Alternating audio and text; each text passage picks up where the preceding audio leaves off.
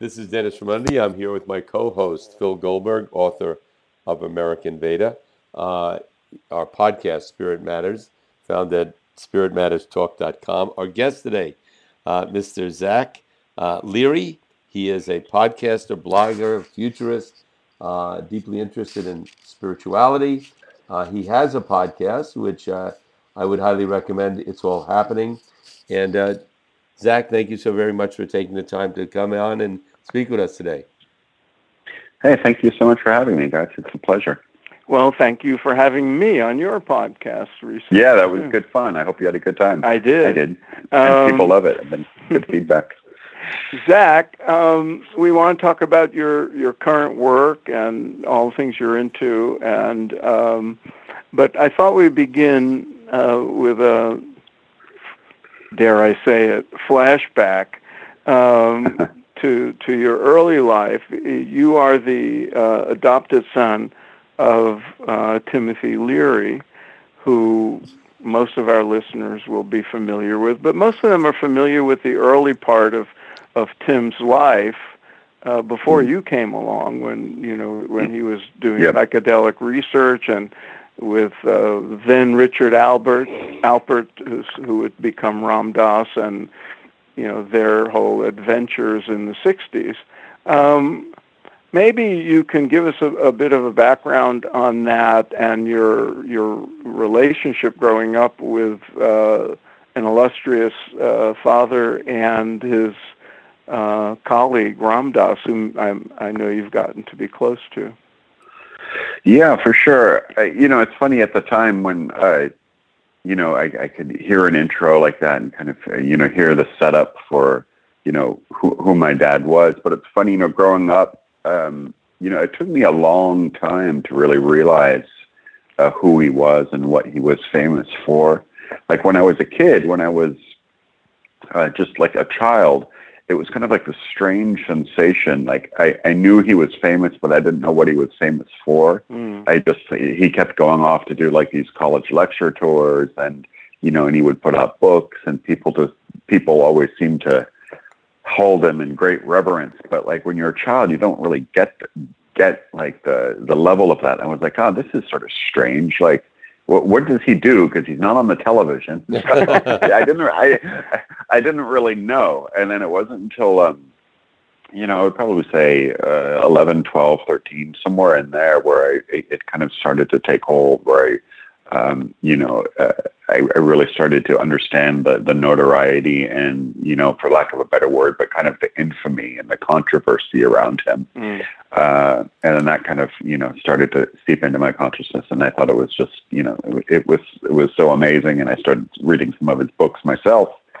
And it was just such a great, really rich and diverse and intellectual and heart-opening and expansive, open-minded culture to grow up in. I grew up in this household that was full of just these amazing characters and these amazing personalities and these amazing minds and these amazing thinkers kind of coming through the house all of the time. And Ram Dass was one of them, no doubt. And my earliest memories of Ram Dass are just so amazing. I mean, he shined so bright, like nobody I'd ever seen before. And I remember that vividly from when I was a kid. It was this guy. Who is this guy who's just beaming and smiling all the time? What is he doing? And was this in L.A.?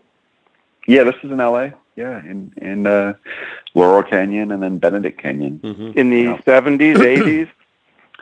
70s, 80s, and to the mid-90s, yeah. I wanted to ask you... Go ahead. Yeah, no, those were good times, and I remember it fondly, very, very fondly. Zach, you were obviously exposed to all types of spiritual practice and spirituality, and way ahead of sort of the curve in terms of what is popular and mainstream now. And it seems from what I've read about you that your path is an area you have great interest in is Bhakti Yoga. Tell us a little bit about Bhakti Yoga and what, of all the things you were exposed to, interested you most in Bhakti Yoga. Well, yeah, for sure.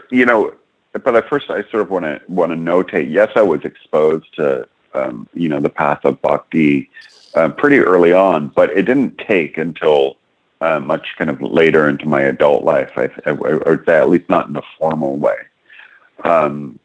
When I was younger and a teenager, I was exposed to it and read a lot of literature, and I got exposed to the Bhagavad Gita when I was really a young teenager, and just thought it was fascinating. But I never, as far as kind of the practice of bhakti goes, I never really had the discipline or the focus until a little bit later. I was a deadhead when I was a teenager, and I was just kind of wandering around. And my parents themselves, my mom and dad, weren't really, they weren't spiritualists kind of in the formal sense of the word. I mean, they had great reverence and appreciation, I think, for a lot of these practices and traditions, but they weren't really practitioners themselves. I would say my dad was sort of like, he was a yogi, but of another sect, of a kind all his own. So he didn't really subscribe too much to organized practices, and he kind of had an aversion to the guru system as well for a variety of reasons. So needless to say, it didn't really take on me until later. And then when it did sort of kind of start to seep into my daily life, it was just kind of like this journey of kind of coming full circle. What kind of happened was I started listening to Ram Dass talks on tape and CD kind of over again, just on my own, and sort of reading some of his books. And I was like, oh my God, these are so fantastic. And I kind of thought to myself, wow, I know him. Why don't I go see him? It's like, it's pretty, I was like, it's all these years and I don't spend enough time with him, and I know him. I should take advantage of this. And then I did.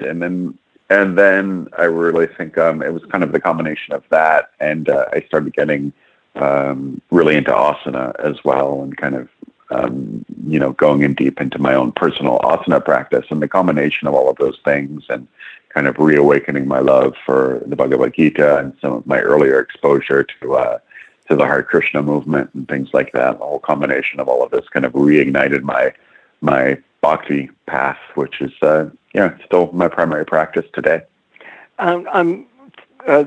Zach, I'd like to go back a little bit to Ram Dass and Yep. Dad.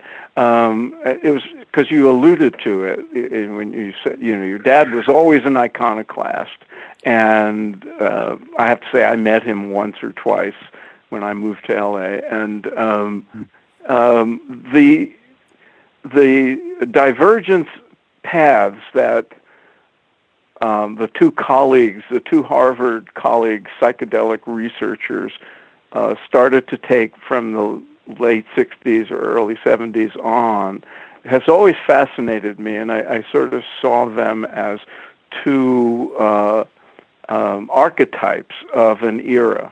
And you alluded to your dad not having, being very fond of the guru system or formal practice, whereas Ram Dass became quite the bhakta and quite the devotee of Neem Karoli Baba, who, to this day he refers to as his Maharaj and his guru. And I wonder about how that was between the two of them, and how that might have those points of view might have affected their relationship. Their conversations. I would give anything to be in on the conversations you probably, crawled or coddled into when you were a kid. Yeah. And I did, and there was also some just great, teenage moments as well. Of really, as my formative years of some just great evenings with the two of them. When I was really kind of starting to understand their respective points of view, and I was just 16, 17 years old, when you're just in that prime curious teenage state, and just kind of watching them jab at each other, and just fantastic stuff. There's this expression that Bob Weir of the Grateful Dead always says about himself. He calls himself pathologically anti-authoritarian. And my dad was very much the same way. And this, if you kind of go into the pathology of it and just, go deeper and deeper and deeper and kind of back to his childhood, and he just kind of led a life to where he was kind of always rebelling. He was always kind of like the Irish rascal leprechaun, right, leprechaun, sort right. of, the leprechaun rebel guy who was, even he got kicked out of West Point. When he was there, he was trying to conform, and then he got kicked out for, for being a rebel. And so it was like, this pattern followed him over and over and over again.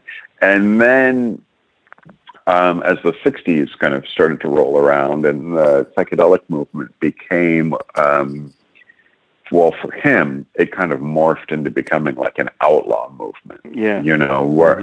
So that was not something he signed up for.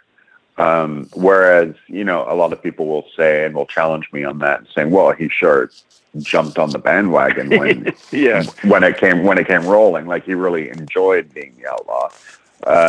And that's true. I would say that's true. But, so he constantly had this juxtaposition. He constantly had this anti-authoritarian streak. And there he was, kind of following the psychedelic path. And then, very high levels of what we call authority were coming down on him. So it was just kind of that, that way of thinking, that thread of just sort of existing in the world. So when you kind of come across the guru system, it just felt like an authoritarian trip to him. I don't think he really got it.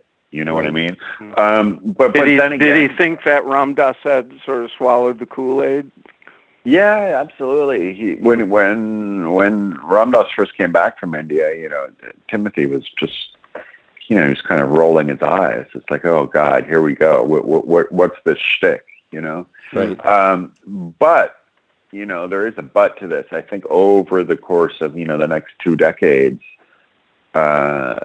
Timothy did develop a tremendous respect and admiration and appreciation for Ram Dass, not Richard Albert, but for Ram Dass, for his path, and really understood the sincerity of it, and had a great amount of respect and reverence for it. I think it really, it took time to sort of heal that cynical in him, but it did heal.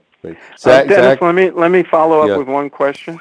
I want to invoke the movie you were involved with, that documentary that's still around and available, since we're talking about Tim and Ram Dass. Tell us quickly about Dying to Know, because it's about those last days. Yeah. So there's this movie. It's called Dying to Know, Ram Dass and Timothy Leary.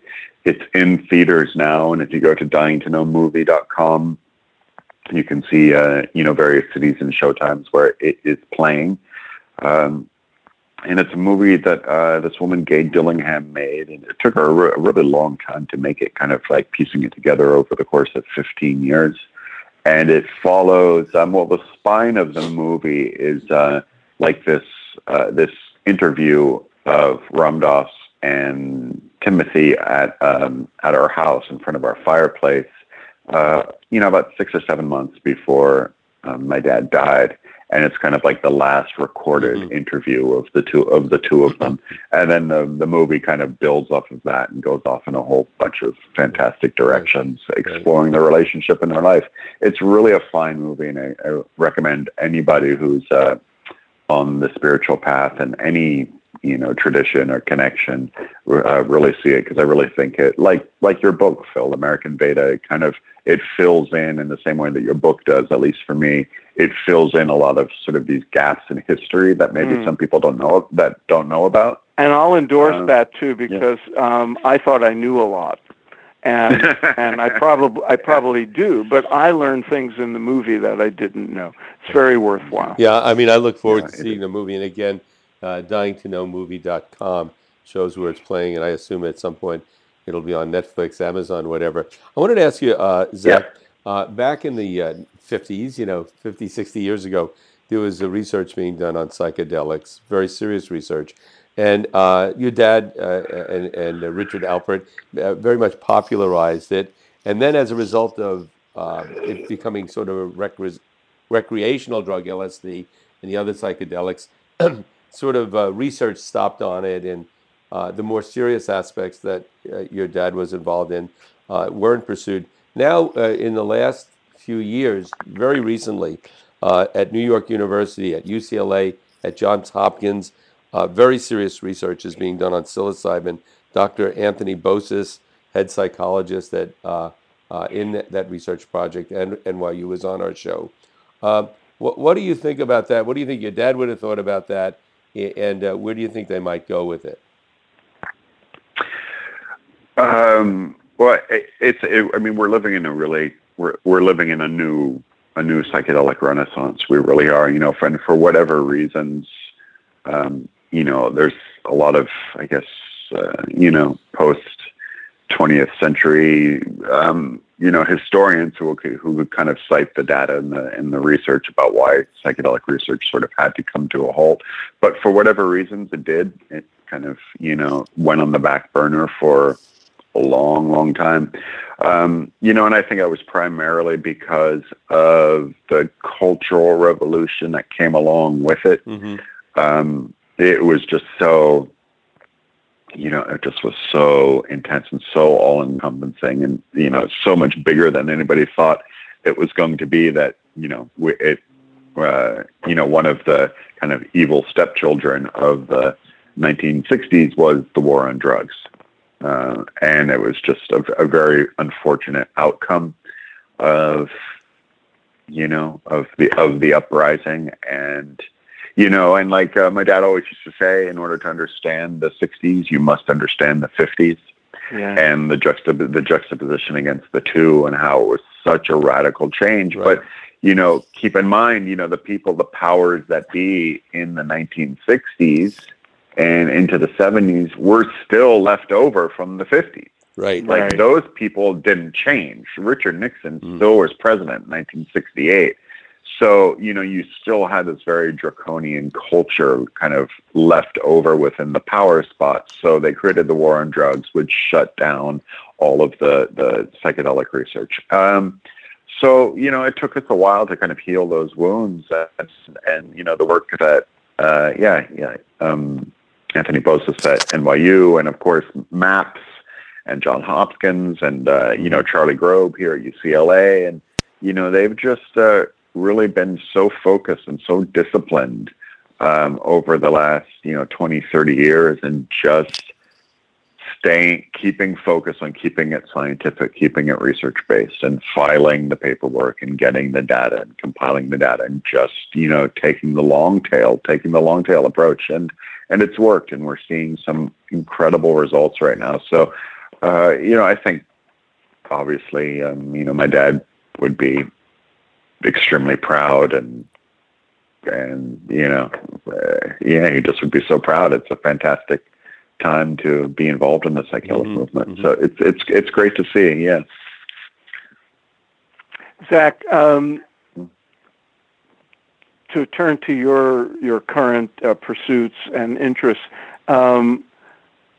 somewhere along the line, as you said, you got reintroduced to things you were exposed to as a kid, and became engrossed in the world of bhakti. And you learned a lot from Ram Dass.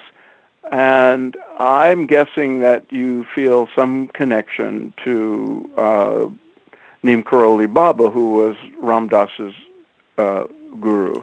I do. And I find this fascinating. I wrote about it in American Veda. There are a lot of people your age and younger, much younger even, who have a deep connection to Neem Karoli, who think of him as their guru, who never met him. Most of them were born, I don't know about you, but they were born after he passed. And yet, people make pilgrimages to the ashrams where Ram Dass and others would have been, and so forth. Can you explain to the listeners who Neem Karoli was, and why why this deep connection even 40 years after he's gone?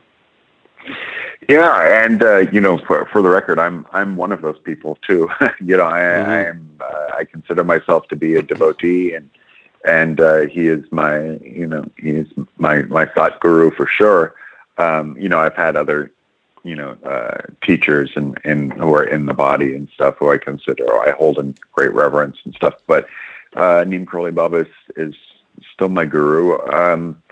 And I have made those treks to India many times and spend a lot of time in those ashrams myself. The best way that we can sort of, digest this and put it into terminology that sort of makes sense to like a listener, or to try to kind of intellectualize it, or just, rationalize it in a way. It's just, at the core of, at the core of bhakti, no matter who your guru is or what your practice is or what, sort of deity you're kind of, vibing with or anything, exists a transcendental perfection. Mm-hmm. And, you might experience that in, like the Hare Krishnas experience that in the chanting of the holy names, and their sort of brand of worshiping Krishna and Radha kind of creates this transcendental vibration. Shivites do it when they, perform puja and, get into some very primal sort of energy states that, create the love for, love and worship for Shiva and Shakti and things like that. And so, just that sort of transcendental mystification, vibration, sort of unspoken, not necessarily tangible form that is the mood of bhakti. It just exists within Neem Karoli Baba. And I think many people who kind of encounter his photograph or encounter some of his teachings and sort of that vibe that, Ram Dass and Krishna Das and all the others kind of speak of, you can feel it yourself. Right. It is something that sort of, it does come across, it does come through that sort of, limitless, boundless field of unconditional love. It's a real thing, and trust me, when I was growing up and, I was not brought up in a household who would say things like that. I was not brought up to say, here I am, a 42-year-old guy, who I worship a dead guy, an old man in a blanket who's been dead for 40 years, And there's no like, YouTube videos of him speaking very much or anything like that. Very, very, very, very little. Yeah. Right. Very, very few. It's just that, he really was an embodiment of unconditional love. He was an embodiment of perfection. And when I kind of think about his vibration or look at his photo, it's just a level of perfection that really resonates with me, and that I know it does with a lot of other people too. And that's why he seems to be alive and well.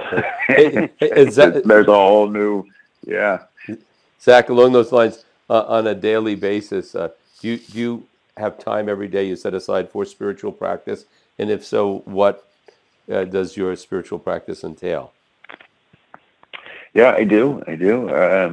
Generally, my mornings start with some, silent, Vipassana meditation, about 20 to 30 minutes worth. And then I do a little bit of singing. I sing the Hanuman Chalisa and some other prayers as well. Mm-hmm. But the Hanuman Chalisa is pretty much a daily practice for me. And then I kind of read some prayers and, read some scriptures and some pages, some books and stuff. I kind of mix that part of it up every day. But pretty much my meditation and singing and chanting the Chalisa is my daily practice. And then it's kind of augmented with japa throughout the day. But that's pretty much it. Depending on how much time I actually have in the morning, and how much I can actually set aside for myself, or what time I'm waking up, or like all the general material world obstacles that occur. Right, exactly. But yeah, those are the core. Mm-hmm. Now, core Zach, part of my practice. since you mentioned Hanuman Chalisa, that was on my agenda to ask you about. You're doing a workshop on the Hanuman Chalisa this month, which is, we're talking in October 2016. Tell us about the Chalisa. A lot of people have memorized it, and I hear it being chanted at different gatherings. It's quite a comprehensive and lengthy ritual. Tell us about the Chalisa and what it represents and what its effects are. Well, the word Chalisa means 40 verse. And, some people don't know, but, other deities also have a Chalisa as well. There is a Durga Chalisa and a Ganesha Chalisa. They're just not, they're not held in the same sort of reverence as the Hanuman Chalisa is. And what it is, it's a 40 verse Hindi prayer written by Tulsidas in the 1400s. And it's just, it's kind of written in this tome that just espouses the glories of Hanuman. And it does it kind of in a way that just, it talks about like the perfection of his physical nature, the perfection of his powers, that he can sort of be and do anything that Ram needs. Can you, let me interrupt a second, Zach. Yeah.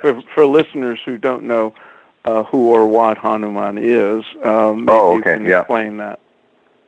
Yeah, for sure. So in the, one of the great Indian epics of which there are many. There's the Mahabharata, which the Bhagavad Gita comes from, but there's also the Ramayana, which is the great story of Lord Ramachandra and Sita, his consort.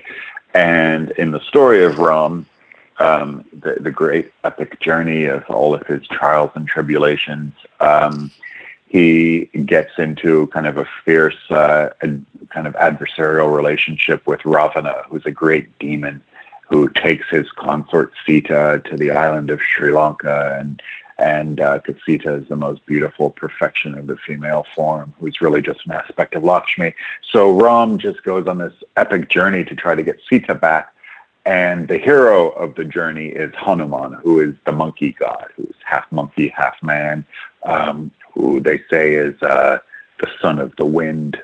And he's actually an aspect of Shiva, who kind of takes form as the son of the wind and comes to help Ram get Sita back, and becomes the real hero of the Ramayana. He's the real unsung hero of it.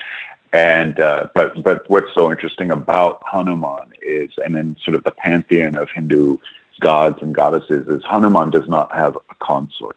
Hanuman is not weighed down by sort of the ebbs and flows of the material world, and dealing with consorts and kingdoms and things like that. Hanuman's entire purpose is just to serve God, is just to serve Lord Ram. And, his entire perfection and all of his being and everything that's important to him is just when he's serving God. Right. So, the takeaway from that is that, just to remember to serve. What can you do to express, some kind of shred of devotion today? And no matter what you're doing, if you're cooking food, driving you. Yeah.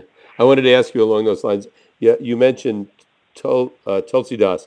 And as I recall, I read the Ramayana, but then I read the Ramacharita Manasis, I think it's called, by Tulsidas. And it was the same story, with I have to say, a slightly different, more pleasurable ending in my perspective. But also, it was much more devotional. I picked up that book and I started reading it from the middle. I read it from the middle to the end, then I read it from the beginning to the end. And it was really the most profound scripture of that type I had ever read, but it had a more devotional, more bhakti, I would say, aspect to it than the 3-volume Ramayana that I read. That was wonderful, but more dry. Yeah, I agree with that for sure. Well, I think at the time, when Tulsidas kind of reinterpreted that, and wrote what you're talking about. At that time there was kind of a great bhakti revolution going on in India. Sri Chaitanya Mahaprabhu kind of taking the holy names out from very exclusive elitist upper caste homes and temples and bringing it out onto the streets. And so there was kind of this great bhakti revolution happening. And I agree. Tulsi Das is a real bhakta. Hanuman Chalisa was written in the spirit of singing it in a mood of bhakti. So you're singing it with the reverence of bhakti. Bhakti is kind of a mood, if in anything, and it's that practice is kind of done with in a mood and in a sense of devotion. And I think Tulsi Das really wrote the Hanuman Chalisa with that in mind. So when you see people singing it, like Phil was talking about, even here in America, all these people who are learning it, and it takes a while to learn. It's not very easy. It's done with so much like pleasure and joy. It's such a joyful practice to see people doing, and I'm really blessed that I've gotten to help quite a few people now actually learn it and bring it into their lives and practices. And I really just thank Maharaji and specifically Krishna Das for bringing me to it. Right. While we're on the subject, Zach, people see images of Hanuman, and they think, oh, it's the monkey god. And I know there are a lot of Hindu children of Indian descent whose classmates tease them for worshiping monkeys, and I know it sounds funny, but it's very hurtful sometimes to those kids. Yeah. We have the story where Hanuman is a real character. We have the images. How do people in our modern world, devotees like you and others, understand Hanuman as a real, unusual character in history that lived, as a character only in an imaginative character in a story that serves a purpose, like we think of as mythological characters, or mainly as a symbolic representation of the possibilities of devotion for everybody? What is your take on that? Well, it's a great question, and I'm glad you've asked it. And someone asked me a similar question once recently, but sort of in a much more kind of accusatory, almost derogatory tone. Like, what, you really believe in flying monkeys and blue guys who why they're in the Wizard of Oz? Yeah, and from a historical perspective, I really don't know enough to speak intelligently to it. But I will answer the question like, if somebody asks me that, my answer is, well, what difference does it make? To me, it really does not make a difference if Hanuman was a real thing or if Krishna was a blue guy playing a flute 5,000 years ago. It doesn't make a difference to my state of being. It's just, what difference does it make? If, like Phil, like you set up those three different possibilities, if they're real historical figures, if it's just mythology, or if it's symbolic representation that kind of creates a path of devotion. All three of those are still potent recipes for devotion for me. And let's just say it is just mythology. I'm not going to take a stance on that, but let's just say, for the sake of conversation, it just is mythology. But then so what? I mean, these myths are so powerful and so beautiful and so rich and so informative that they give, there's enough meat there to sort of build a spiritual path off of. Right. There's you know what I mean? So it's sort of like, that it works for me, you know what I mean? And I'm not going to get hung up on the minutia of if it was real or not. But I do also say, and I maintain that in my own personal practice as well. It's not sort of like, with, very hardcore militant Christians, they're very, everything's taken very literally. You know, and living in for a fearful God and a vengeful God, and Jesus said that, and Jesus did that, and did that. I don't really look at it like that. I kind of take a step back, and I'm a little bit more playful with it, so I don't get hung up on dogma, and I don't get hung up on morality and things like that. Right. So It seems like it's a really it's an intense discussion. I'm glad you asked the question, Phil, because Yeah. I mean, a lot of opinions whether on the it. story is true or not, if it inspires good things in you, that seems to be what's most important. We're sort of out of time, but if Okay. any final points that you'd like to make, Zach? No, it was great talking to you guys. We could do this all day. Thank you. Yeah, no, So we want to have you come back. Yeah. let's do the commercial thing for a moment, and because I admire Zach's podcast, tell us a little bit quickly about your podcast and what its mandate is.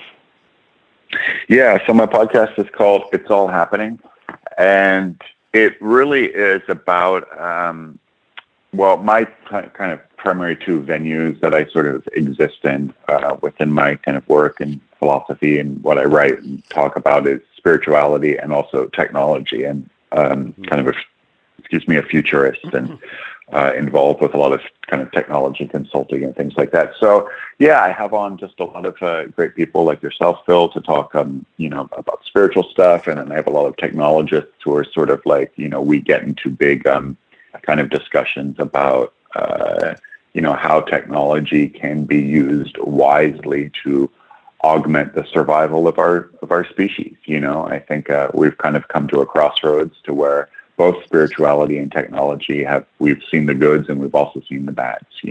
So I think the podcast is really about the fusion of understanding the potential of both. Great. Well, thanks for that, Zach. And thank you, guys. We'll have a link to the podcast, and they can learn more about you and it when this is posted. Right. And we look forward to having you. Fantastic. Thanks. Yeah, we look forward to having you back on sometime in the future. Absolutely. Take care. Have a great day. Great. Thank you. All the best. Okay. Bye.